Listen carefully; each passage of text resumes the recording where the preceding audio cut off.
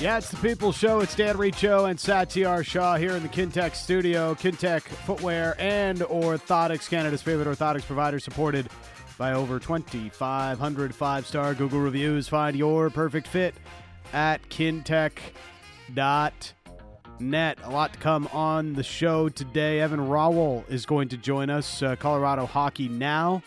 Avalanche signing Ross Colton to a 4-year, $16 million deal yesterday. What are the Avs up to? So try to get back to the Stanley Cup circle. And where does Ross Colton rank amongst stars in Colorado? Probably not very high. I don't know, but it did seem like a pretty expensive contract for Ross Colton. Although you look at the numbers, not a bad player, pretty good production the last couple of years with the Tampa Bay Lightning. Jeremy Colleton, Abbey Canucks head coach, will join us after 2 o'clock. What does the offseason look like for a coach? Plus his thoughts on where the next development step is for a lot of players that will be returning to that Abbotsford Canucks roster. Bob Nightingale, USA Today, as the Shohei Ohtani sweepstakes continue around Major League Baseball. Hit another dinger last night, his 3 in his last 3 games. I'd say he's pretty good. He's going to chase down Aaron Judge's record this year, it seems. Well, not record, but Aaron Judge had the 60-plus homers last year, and now looks like Ohtani might do it this year. Yeah, I mean, he's very good, but he's on pace for, 58 right now? Something like that, yeah. 57 or something. So it's close. It's getting there. It's so hard to hit 60. The idea that he could get 60 at all is just I know, it's unreal. But are you betting on him getting 60? Because I'm not. I don't bet. Like, even last year, I would have probably bet against Aaron Judge. Yeah. We'll have to dive into this a little bit more, but it's kind of like betting on somebody to score 60 goals in the National Hockey League. How often is it going to happen? It happens, just not as often. Well, I mean, Pasternak. Yes. Right? Matthews got to it. We saw Stamkos do it, obviously Ovechkin, but doesn't happen all that often. Kind of like 60 homers in Major League Baseball. Like, how many guys have scored 60 goals in NHL history? In like recent memory, it's I think just those 3, isn't it? In Matthews, recent memory, Stammer, and Ovechkin. Yeah. Yeah. Other than that, I don't think McDavid got 60. Oh, that's right. Yes. McDavid got 60 this year. Yeah. Well, Pavel Bure did it in the past as well a couple times. Remember McDavid was like, well, McDavid went into this year was like, oh, you guys think I can't score as much as Austin Matthews? I will show you. I'll show you. Oh, I know. I mean, the funny thing is, like, Drop 60. I'm looking at the list of players who scored 60 or more goals in a single season. Mm-hmm. And it's just funny to watch Gretzky, who had 92 in a year. Yes. And then Gretzky, 87. Brett Hall, 86. Mario, 85. Yep. Is anybody going to get to 70 again? I don't know. But you know the 80s were a wild time because Bernie Nichols scored 70 in one season. Bernie Nichols, though, was a G, man. Bernie Nichols, great hockey player. All right, so that's telling me not to hate on Bernie Nichols. Don't hate on Bernie Nichols. Look, we're just getting warmed up for Puck Doku a little bit later on today with some of the names we're bringing up here. I hope they have 60 goal scorers because I've done my homework on those ones right now. I can confirm. I've seen the table today. No 60 goal scorers. No, that's too bad. But we will be looking at some big time point scorers at the Puck Doku for later today. We'll play that after 3:30 on the show with some fun, so you can play along with us. 650 on the Dunbar Lumber text message inbox. You can get in there with a question or a comment for us throughout the course of the program as we're here with you until 4 o'clock. We do have some Canucks news. Yeah. Aside from the team releasing single game tickets on sale over the last 24 hours, they had one of their assistant GMs poached. Brad Treliving and the Toronto Maple Leafs have hired Derek Clancy away from the Canucks to be their assistant general manager of player personnel. The Maple Leafs, maybe the one team in the league that deserves more jokes than the Canucks for how many AGMs they have. But Clancy is now added to that growing roster in the front office for the Maple Leafs. Yeah, and Brad Treliving continues to pilfer Vancouver Canucks, whether they're front office employees or coaches or players. Doesn't matter. Yeah. If you're associated with the Vancouver Canucks, Brad Treliving has you in his crosshairs. I for one am shocked he hasn't traded for JT Miller yet. I know. No matter what, no matter what era of the Canucks, like if Brad Treliving has a chance to hire you with the Maple Leafs now, he'll do it. He might hire the fans too. Like, who's a super fan? He'll come and hire one of those guys. If you're a good Twitter warrior, he may come and hire you. You cannot take Crazy P out of Rogers Arena, okay? Yeah, probably not. Nobody is poaching Crazy P out of Rogers Arena. Nope. All right. No, the budget's not big enough. But yeah, Clancy goes, and technically, so I mean, it's easy to look at it and say he's just making a sideways move. Yeah, as an AGM position for another AGM position, but he is getting an added title. Mm-hmm. Player personnel, and I would imagine there's a bit of a salary increase as well. Mm-hmm. And so I don't think Vancouver was actively looking to make their front office smaller. Right. I don't think they were trying to do that. Yeah. But all along, I think they were open to somebody leaving and not necessarily replacing them. And I don't mean that in terms of like, oh, they felt like they had too many cooks in the kitchen or anything. They've hired a lot of people. Yeah. And part of it was, let's bring a lot of people on board and kind of see how it all fills together. And we'll see if we have redundancies anywhere. And I'm not saying there was a redundancy anywhere with Clancy or anybody else, but the sense I got was if somebody got taken from Vancouver's front office at some point, they probably wouldn't be replacing them because they feel like they have enough people on board. And you might look at the Leafs front office situation and say, well, they have more, so why can't you not? I mean, and sure, you can always make the argument, have more people involved or whatever, but there was a sense out there that if somebody left Vancouver from the front office. Yeah. And there was some discussions about Cami Granado earlier this year. Maybe there were rumors about her and Castonguay potentially finding their way out to Philly and stuff like that. There were some rumblings that some of the Vancouver front office people were being at least considered for certain positions around the league. And with that being the case, I don't think they were looking to replace them necessarily. So I don't know if Vancouver views this as a big loss. I know Jim Rutherford, was obviously put a statement out about this and, had a lot of positive things to say about Clancy. But I just think it's one of those situations where he got a bit more money, got a bit of an added title, and that's something that Vancouver wasn't going to get in his way for. And when you have enough AGMs, are you going to be ponying up extra and do everything you can to keep a guy? I don't know. It's he has a long-standing history as well with Brad Treliving. Before his time in Pittsburgh, did work with Treliving. They also played in the ECHL together, so Treliving and Derek Clancy do go way back. And for Jim Rutherford, it was his first hire as president of hockey ops with the Vancouver Canucks, and he had this to say in a statement: Derek has been with me since I started in Pittsburgh and a terrific hockey guy. This is a situation that works well for both the Canucks and Maple Leafs.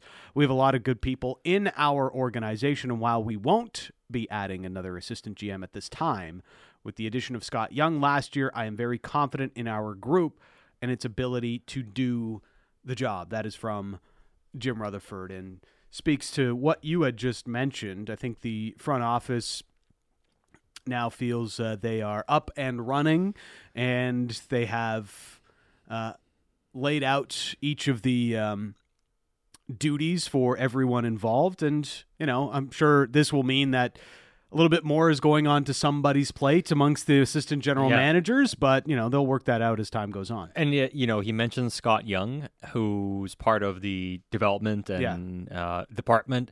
And a lot of the stuff that Clancy did was on the pro and amateur side of stuff and scouting and everything like that. So I'd imagine that Clancy's role to some degree, some of it will be given to Scott Young. And I think Cammy is going to be heading up a lot of those departments already as it was. Yeah. So I think they have enough people there to do it. I see people wondering, why was he at the draft table, for instance? I don't see the issues there. Yeah. Like this is stuff that happens every single year. This is because of the All Access video, though, where Clancy is heard on the video suggesting that it's not like that. If the Canucks move down and make that trade with Buffalo, whatever was on the table, that they may not end up getting Tom Willander. Yeah, but it wasn't Clancy making the decision. No.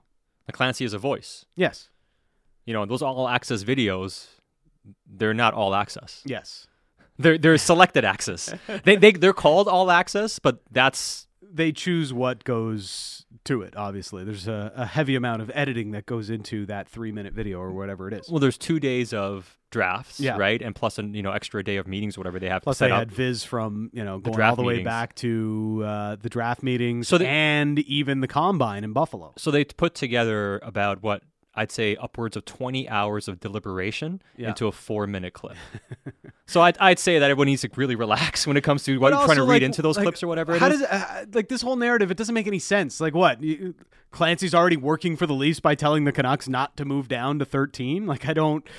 And it's not like I said, it's not just his decision. The Yeah. entire front office and scouting department, they were really on board with Willander. Mm-hmm. They really were. And it wasn't just Clancy who believed that if they traded down, not only does that open the opportunity for Arizona to take him, but there's some sense that if Arizona doesn't take him, they might trade out to allow somebody to come in and get him.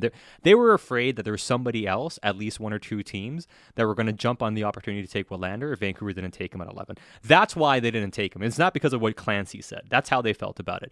And in terms of him still being at the draft table, this happens every single year where people in the front office, they're part of the draft. Draft ends, they go somewhere else. Like front office staff move around all the time. Yes. Like it's really nothing. Like I don't see anything really strange about this. Like it's a bit of a nothing burger to me. This text comes in. I didn't know lateral moves like this were allowed. I thought it would be mainly promotional moves. Again, he does get a little bit of an addition to his title. He was just AGM with the Canucks. Now it's AGM player personnel with the Maple Leafs. And as Jim Rutherford's statement suggests, the Canucks believe that this is good for them and for Derek Clancy as well. They weren't going to get in his way, right? And ultimately it's up to the team. They can be like, hey, we're going to let you go. Yeah. Like the team can still let you go. I would say there was a thought that maybe it was Cammy or Emily that would get poached somewhere, but that didn't happen.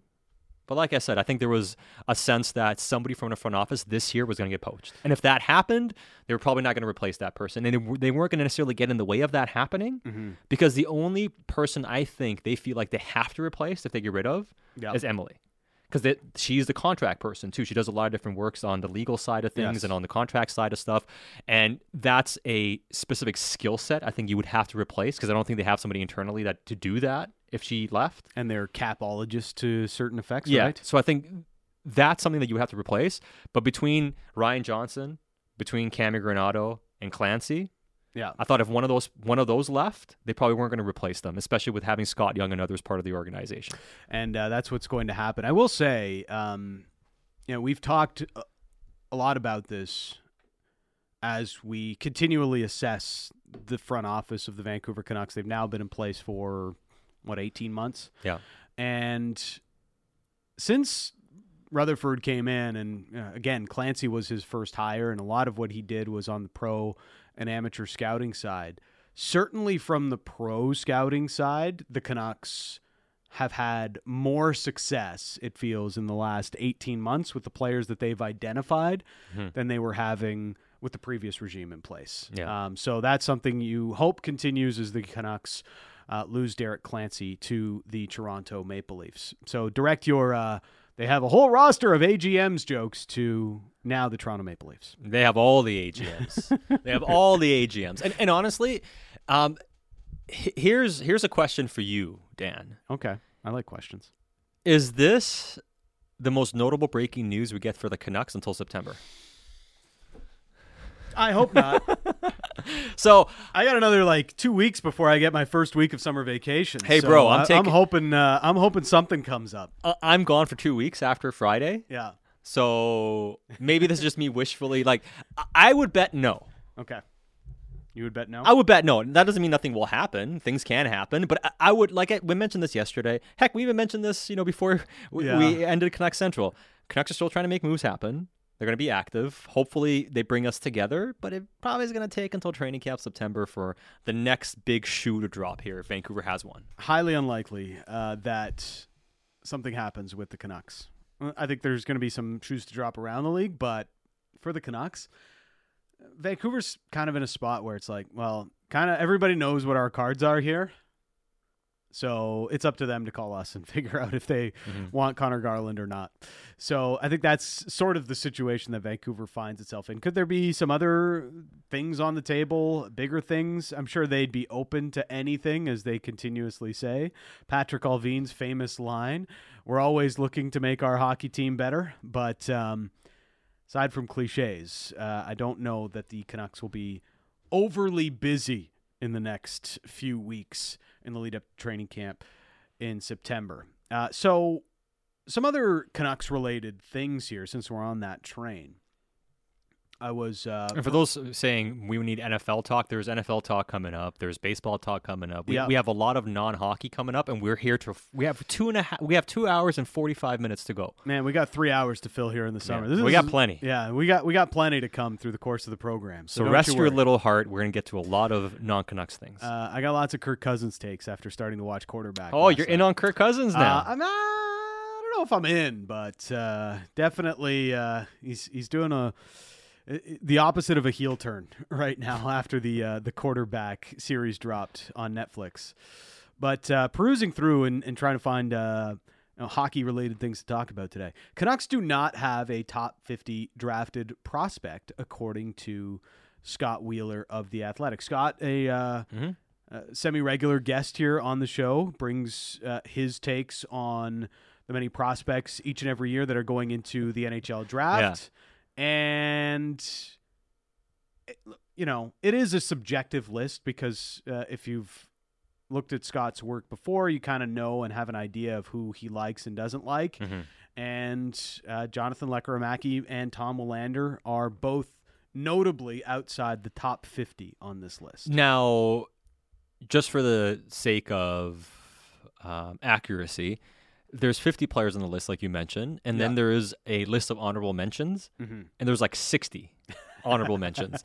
And amongst those players, and amongst those honorable mentions, you do see Lekkerimäki. You do see Tom Willander. So if you want to be positive, you can say, well, yeah, hey, these guys are not top 50 prospects, but both are top 100 prospects. Yeah.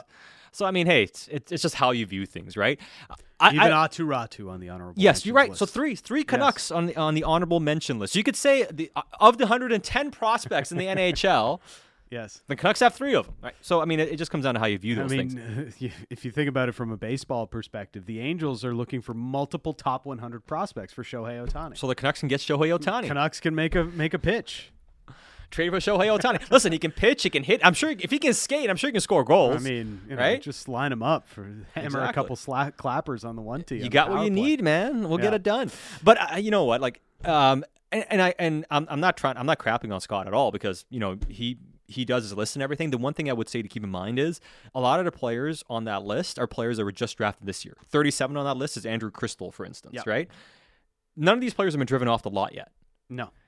These draft picks that are made, they're basically all guys that were drafted in the last 2 years. It's you pre-ordering a car. You haven't driven it off the lot yet. But once you drive it off the lot, half its value hasn't lost its value yet. And I think what happens as soon as next year begins, half of these prospects that were drafted this year are going to kind of struggle. They'll dip down a little bit. The list is going to look a lot different. So it's a good list, and it's intriguing, and I think it tells us what we've already known, that as much as Vancouver's made improvements, they've still only picked 15th and 11th the last 2 years, haven't had first-round picks in the 2 prior years before that. Mm-hmm. So what do you think? What do you expect? Do you expect them to have like 4 or 5 top 50 prospects? They don't have enough prospects to begin with. They need more, obviously, right? Yes. But I'd say to get a better sense of the top 50 guys, do this list in 6 months. Do this list in 9 months. Then we can see where Willander is relative to his draft class. We can see where Lekkerimäki is 2 years after his draft class, where Atu Ratu is potentially. And in 6 or 9 months, if more of these lists emerge and we don't have Canucks in the top 50, maybe that can then, I wouldn't necessarily say is a cause for concern, but I'd say that it could pique your interest to some degree. Like there's a guy like Marco Rossi who still ranks very high. Yeah. And he's done well in the AHL, but he's 5'9" and really struggled anytime he's played in the NHL. Yeah. So it comes down to how you view him. Some might view him as, hey, top 50 prospect. Others view him as, he's probably not going to be a player. So it is subjective. Alex Holtz, one of the older players on this list too, is now 21. Lucas Reichel with the Chicago Blackhawks. And certainly with Holtz, sort of a similar story where you might like this player quite a bit, but anytime he's come up to the NHL, he's left a little bit to be desired. Now that could change this year with the New Jersey Devils. But these are all extremely young players. And just by a quick look at this list, you get a good sense of how much most prospects' value sort of drop, as you mentioned, right after the draft. Like the highest player from last year's draft on this list is Logan Cooley at 6. Yeah. So, even a guy like Shane Wright drops all the way into the teens after the year that he just had, and he was drafted 4th overall last year. So, it happens quick for a lot of these guys where your stock starts to drop after you've been drafted. Yeah.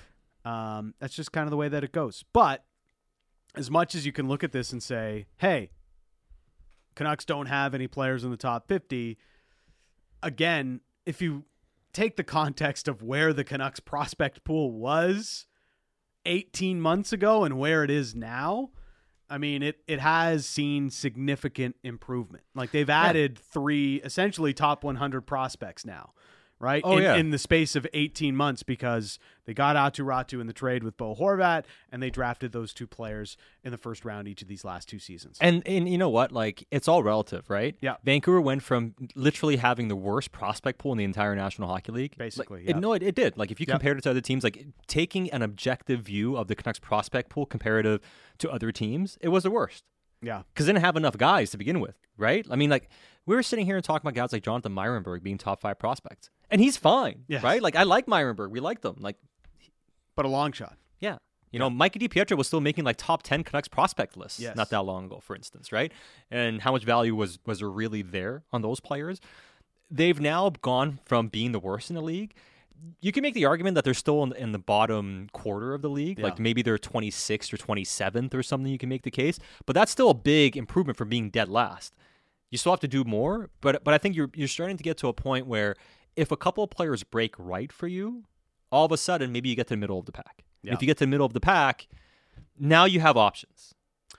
One of these questions coming in on the Dunbar Lumber text line from Marcus is Artur Silovs, one of the top goalies not yet in the NHL. I think Silovs would probably make the list. But would he, though? There's quite a few really high-end goalie prospects. I like Artur Silovs. Don't get me wrong. He'd probably be like a fringe top 10 guy. Yeah, because I mean, as good as he's been, he showed some talent in the NHL level and everything. Yeah. He's got a very small track record still. I mean, coming off the World Championships, his stock is definitely rising. But you've got guys like that were drafted in the first round recently, like Wallstedt, Askarov, Sebastian Kosa. Dustin Wolf has been, 2-time reigning AHL goalie of the year with the Calgary Flames. Devin Levi, now he played a couple of games at the end of the year. Like I've just named 5 guys right there off the top of my head, and I'm not exactly like a goalie guru of any kind. So, and I'm not trying to crap on Silovs. Like he's one of the Canucks' better prospects. He is, but I think it's a stretch to say he's a top 3 to 5 goalie prospect not in the National Hockey League yet, right?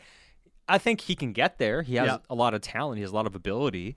But once you start kind of taking a step back and seeing some of the other goalies that are performing well and have high ceilings, he probably falls in that top 10 range rather than the top 5 range. We will keep the hockey conversation going and even get to more of your texts on the Dunbar Lumber text message inbox.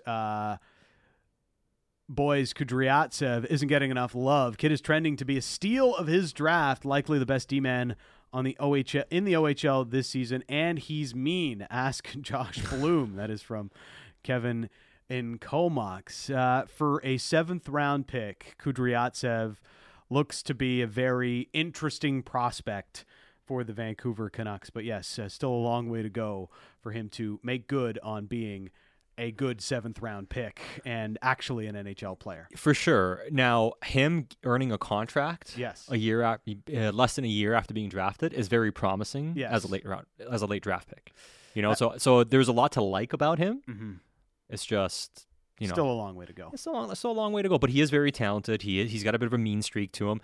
And we talked about him last year. And it was kind of funny because we were doing a little bit of like reconnaissance on some Canucks prospects. Yes. And one of the guys we kind of got some positive feedback was Kudryavtsev. It's like, hey, the guy you guys should, keep an eye on is Kudryavtsev. And then we talked about him, and 2 days later the Canucks signed him. Yes. So it's like he's been quietly, rising, and there's some promise there.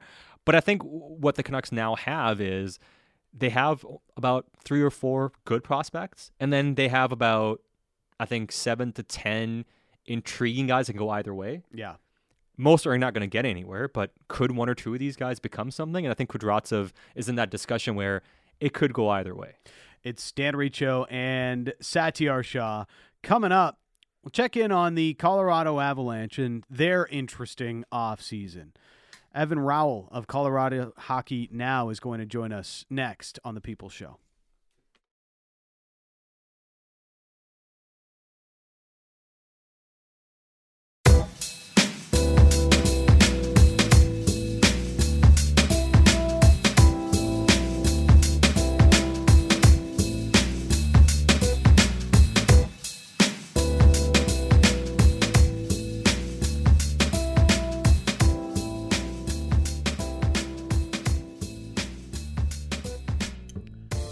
People's Show continues here on Sportsnet 650. Help support Challenger Baseball BC by participating in the Jays Care Celebrity Golf Classic. This year's tournament, July 27th at Tawasin Springs. Limited foursomes are still available for next Thursday. Visit jayscaregolf.ca for more details and to check out the silent auction, which is live now. Should be a great event. Again, I will be the MC, so check it out at jayscaregolf.ca. Limited foursomes still available for July 27th at Tawasin Springs, supporting Challenger Baseball BC. It's Dan Riccio and Satyar Shah. We continue the hockey discussion and checking in on the Colorado Avalanche with Evan Rowell of Colorado Hockey Now. Thanks for this, Evan. How are you? I'm doing good. How are you guys? We're pretty good. Still a little bit in shock from the number that Ross Colton got yesterday, avoiding arbitration with a 4-year, $16 million deal. Seemed a little bit expensive at first sight for me. How did you feel about the deal? Yeah, it was a little bit more than I anticipated. I figured, I would say maybe about $500,000 more than I had initially thought. But I think the arbitration, if he had gone to arbitration, it would have been a 1-year deal and sent him right to unrestricted free agency. So he had a little bit of negotiating power there, and the Avs, I think they traded for him. They like him. They just decided, hey, let's get this done. Let's sign him. And I think the contracts the last 2 years of JT Compher and Andrew Kopp kind of, helped Colton out a little bit in this instance. So the Avs, maybe overpaid a little bit, but they obviously like the player. So we'll see how he performs. And I think, he was a guy that Vancouver was linked to a little bit when he was still with Tampa, but obviously, they didn't have the assets to be able to pull that trade off. And I think one of the reasons Vancouver was interested and other teams had interest in him is he's a guy who can score goals. He's great in the face-off circle, has size, can play different positions, but he was utilized, sparingly really with that team and hadn't really played a bigger featured role. So I guess if you're projecting him to be more than what he's shown, like there is a chance if he hits and is the player they think he can be down the middle, then maybe that contract doesn't even look that bad down the road. Yeah, I mean, he is just 1 year removed from 22 goals. So this is this is something the Avs like to do. They like to find guys that are, around this age, 25, 26, who have good underlying metrics on teams, but are maybe buried a little bit in the depth chart. They did it with Andrei Burakovsky in Washington. They did it, they've done it several times before. So this is not a surprise as far as like a type of player that they would try to acquire. So they obviously see him, and I guess Miles Wood kind of falls in that area as well, as a guy who he's performed well in a smaller role, and if they give him an increased role, then his production is just going to continue to go up because all of his metrics are really strong, especially on the offensive side. I think everybody was wondering how the Avalanche would react this offseason. They win the Cup, and then last year it's a little bit of a disappointment the way that it ends in the playoffs. They had a lot of injuries and things that they were trying to overcome and weren't able to do it. But you look at Ross Colton, Ryan Johansson, Miles Wood, Jonathan Drouin. What do you think Joe Sakic and Chris McFarland were looking at improving overall with this team, and did they accomplish it this offseason? Yeah, I do think they accomplished it. So I think last year Chris McFarland, his first full season as GM, he didn't really tinker too much with the team. He kind of just worked around the edges, and I think fans were a little frustrated with that because they had Nathan MacKinnon and Mikko Rantanen having career years, and felt like they should have gone for it at the deadline, but he kind of just, he just tinkered. He added Lars Eller. He didn't really do too much as far as like a big splash.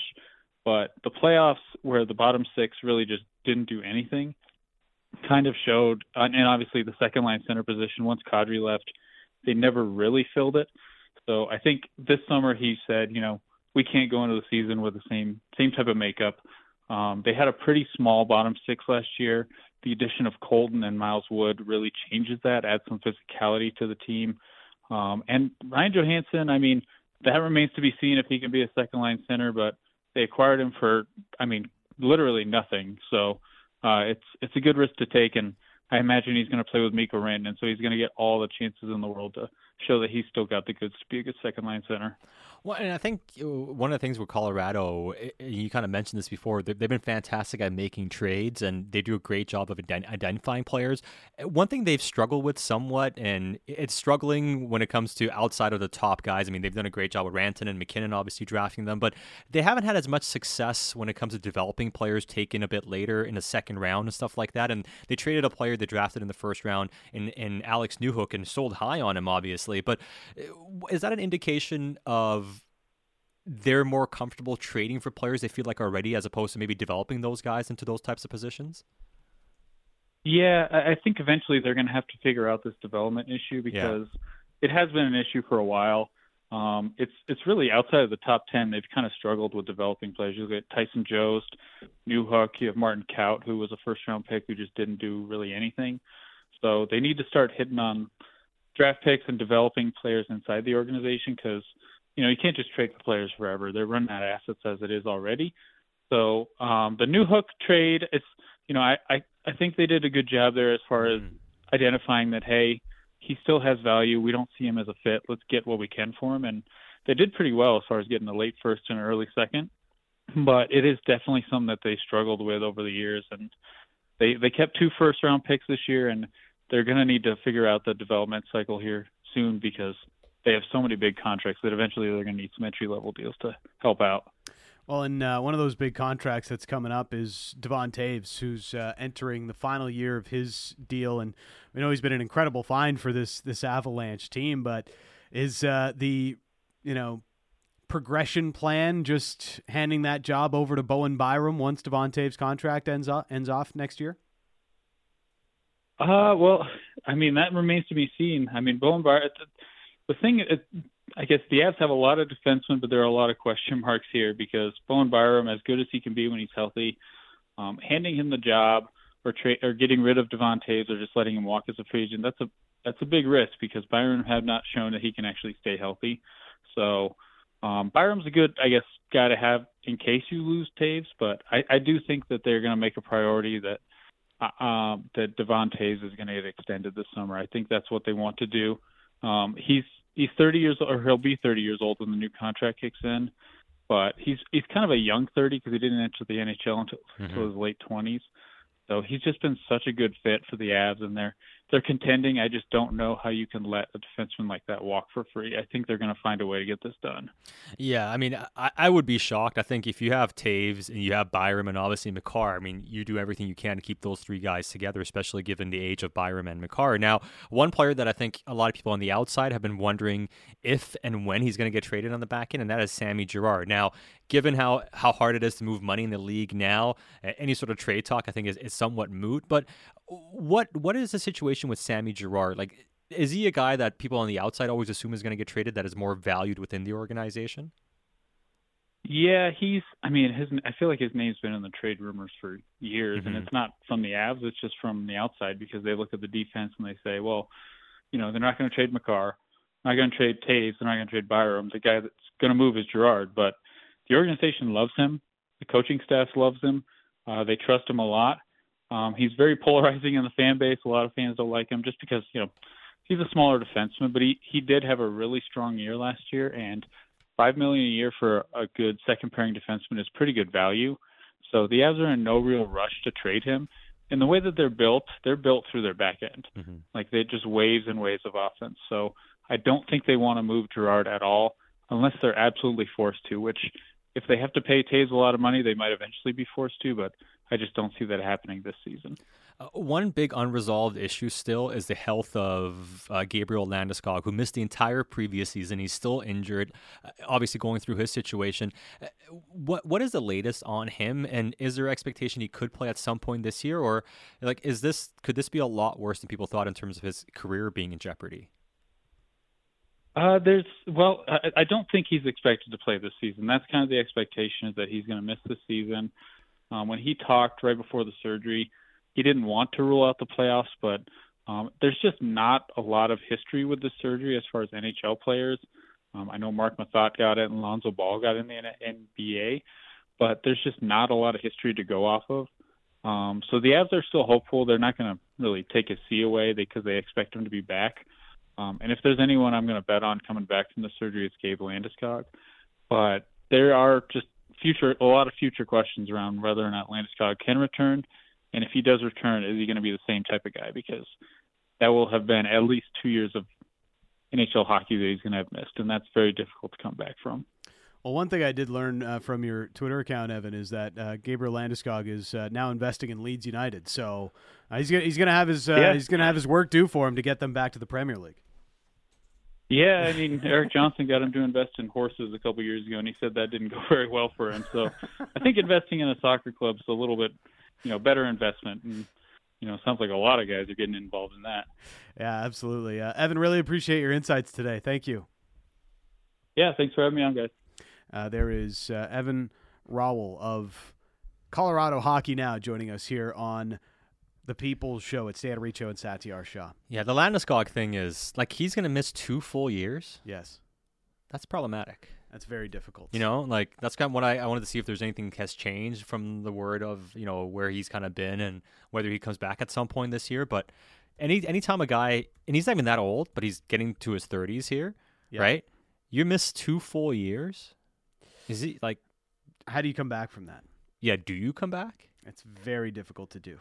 I can't think of too many players in the National Hockey League that have done something like that. Like, how long was Krejci? Krejci wasn't out because he was playing in Europe. I'd say the closest thing that I can think of off the top of my head is Timo Solane. Yeah. Remember, he had his injuries and he was trying to play through it, and it looked like his career was shot.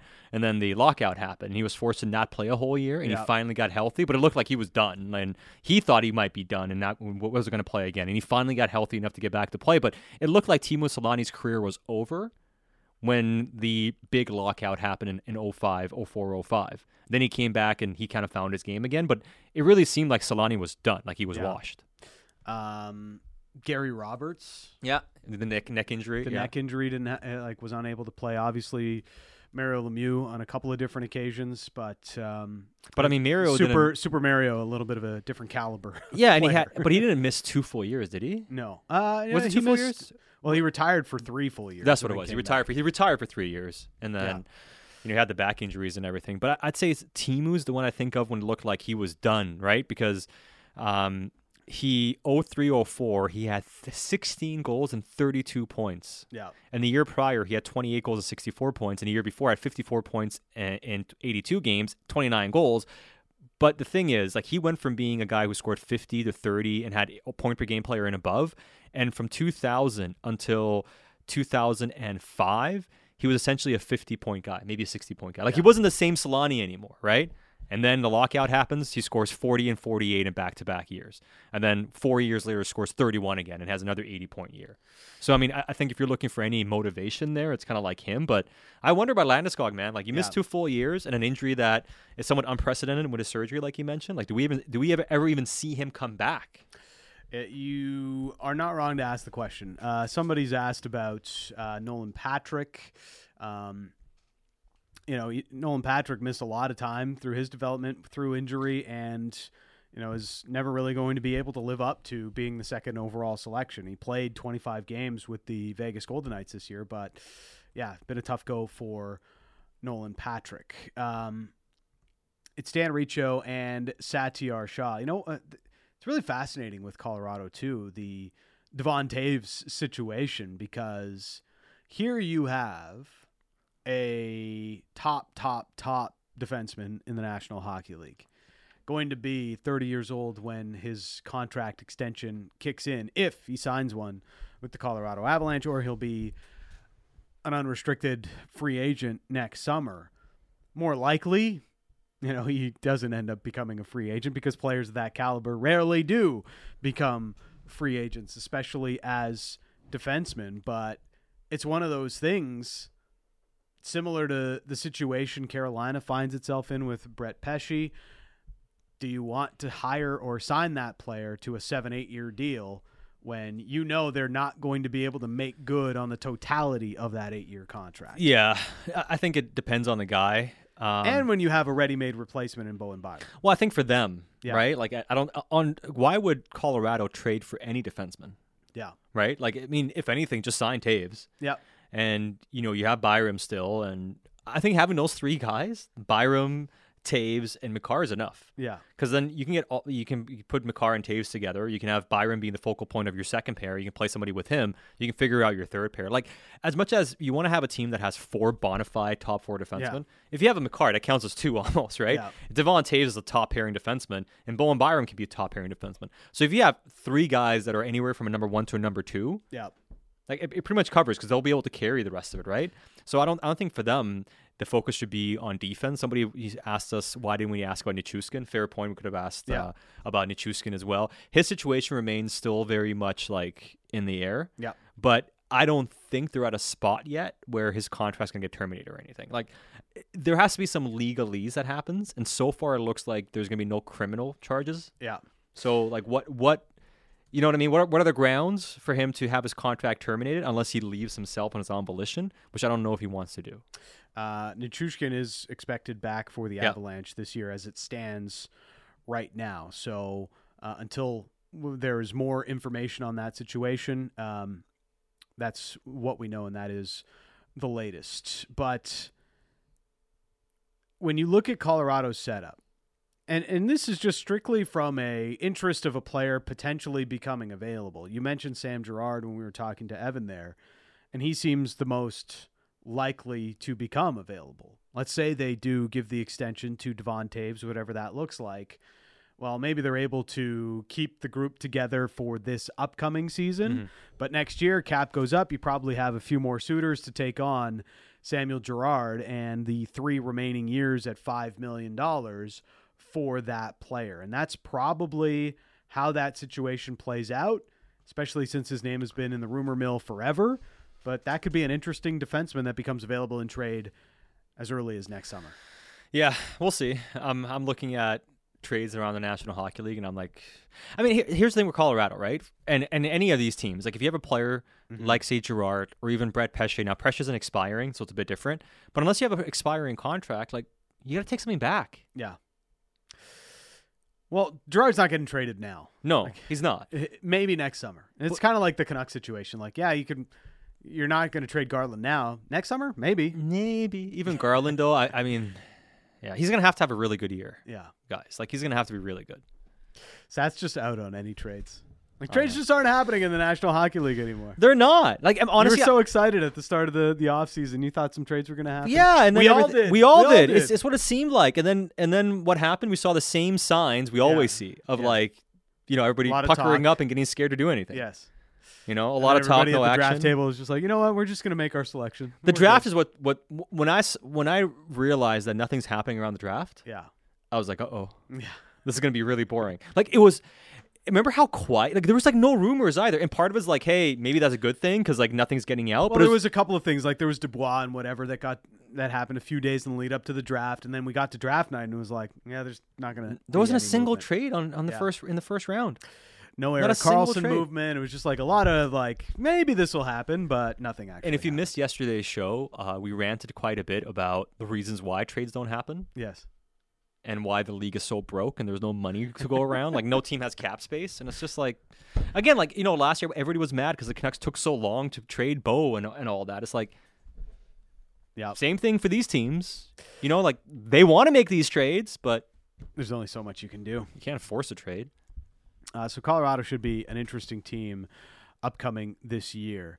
There was an interesting story that popped up yesterday, actually, and it came from Ryan O'Reilly doing an interview in Toronto and sort of a goodbye to Toronto as he signed with the Nashville Predators in free agency. And he was asked if the spotlight was a reason he decided to move on from the Maple Leafs. And his response was, it wasn't the ultimate decision there. I think so many things come into play, but yeah, I think that is a factor as well. It is different. It is something I did enjoy for the time there, but I just felt it was better to be somewhere else. And that was part of what Ryan O'Reilly had to say on his reasoning and part of his reasoning for leaving Toronto. This is not breaking any state secrets. You know, that discussion had already come out after he signed with the Nashville Predators for a very reasonable number in free agency. But I'm kind of just happy a player's honest about it. Like, yeah, you know, I didn't say I'd rather play in somewhere that I'm not the focal point or not in the fishbowl or everybody's focused so much on the hockey team. And it played a factor in my decision on where to go in free agency. I can appreciate the honesty. Yeah, he's being honest about it. And I think we have this discussion all the time about Canadian markets and whether, you know, players actually want to play there or not. And there are players that don't want to be in Canadian markets, right? Yeah. I would say it's interesting hearing it from Ryan O'Reilly's perspective because these are the markets he's played in. Colorado, Buffalo, St. Louis. Now he's going to Nashville. Yeah. Buffalo was a mess, and he said he lost his love for the game there, obviously, and everything went wrong, right? Buffalo, a market that is a little bit more engaged than, you would say, St. Louis or some of the other places he's played. Yes, but I'd say when you've played in St. Louis, and you talk to some guys who played in St. Louis, they love it. They love it because it's a great lifestyle for the area that the players live in. It's a great area, and you are in the shadow of the Cardinals to some degree, but they love the Blues there. And in the community they live in, they are treated like stars, but people leave them alone. It's like having the vibe of a Canadian market almost in the games, but people leave you alone. Yeah. And Nashville's kind of similar, where it's like, you know, you're a star there, but people kind of leave you alone. It's a really good lifestyle and whatever. So it's like it's 75% of being it's like 75% of playing in Canada without the BS. Yeah. And if you're used to that, it's kind of hard to come and embrace a Canadian market. It can be a lot. Right, you saw what happened with Chris Pronger when he got traded from the Blues to the Edmonton Oilers too. Yeah, he's like, no. He did it for a couple of years. Like, I'm good. I'm out. I can't do this. I went to the Stanley Cup final. I'm gone. I can't do this full time. And some players are they just prefer it. Yeah. You know, to go to a warm weather market, to not, you know, for some players to not have to be around family all the time. You know, where you grew up and you have people constantly calling you and pulling you away in different directions. That can play a factor for some. I think if you're a Canadian team, you know this, you understand this, and you also have to do a little bit more homework in understanding which players will thrive in that sort of an environment, which players don't mind being in that sort of environment, because it does come with the territory. And almost you need more players that are okay with it, and they just, you know, it's water over their back. You know, it doesn't matter to them, everything, all of that outside noise. It doesn't bother them whatsoever. I think that has to be part and parcel with your character evaluation when you're trying to bring in players. Well, absolutely, it has to be, right? And if you are lacking in that regard, like I think the thing with Ryan O'Reilly too is, and so remember we were talking about the Canucks being interested in him? Yeah. And then towards the last couple of days, it became a little evident that if Vancouver was going to get him, they would have to really overpay. So I think there was a price that O'Reilly would play in Canada for. Yes. But nobody met that price. Yeah. You know? And it wasn't going to be $5 million or 5 times 3 or whatever, 4. Like, I think if somebody would have offered him might have to be 6 by 4 or 5.5, like there was a number he would have played in Canada for, but it was a premium number. And it was just, I think it was prohibitive for Vancouver. And it was prohibitive for a team like Toronto even. Yeah. Because you looked at it and said, well, he got under 5 to go to Nashville, and that would have made sense. He wasn't going to do that in a Canadian market. No. He was probably looking for 24, 25 million yes. total money to be in a Canadian market. And you can look at that a lot of different ways. Maybe it's the tax situation, but he's kind of honest about it in that it's part and parcel with the spotlight. You know, some guys just don't want it, and they'd rather not have to deal with it. And Ryan O'Reilly was honest about it. And he's won a Stanley Cup. Yeah. Right? and he's made a lot of money, won a Stanley Cup. He went to Toronto, didn't quite work out. And it's like, I'm good. I'm good. And he's a big musician too, right? Yeah. And he loves the music scene. So like, I think it's one of those things. It's like, I think It's a lifestyle every choice. It is a lifestyle choice, but there's only like a handful of those markets. Yeah. And right now, I mean, if Nashville wasn't knocking on the door, what are you going to do? Then you're just signing with the Canadian team. Right? Or you're signing with whoever is looking at you. All right, it's Dan Riccio and Satyar Shah. Coming up, Jeremy Colleton, Abbotsford Canucks head coach, is going to join us next on The People's Show.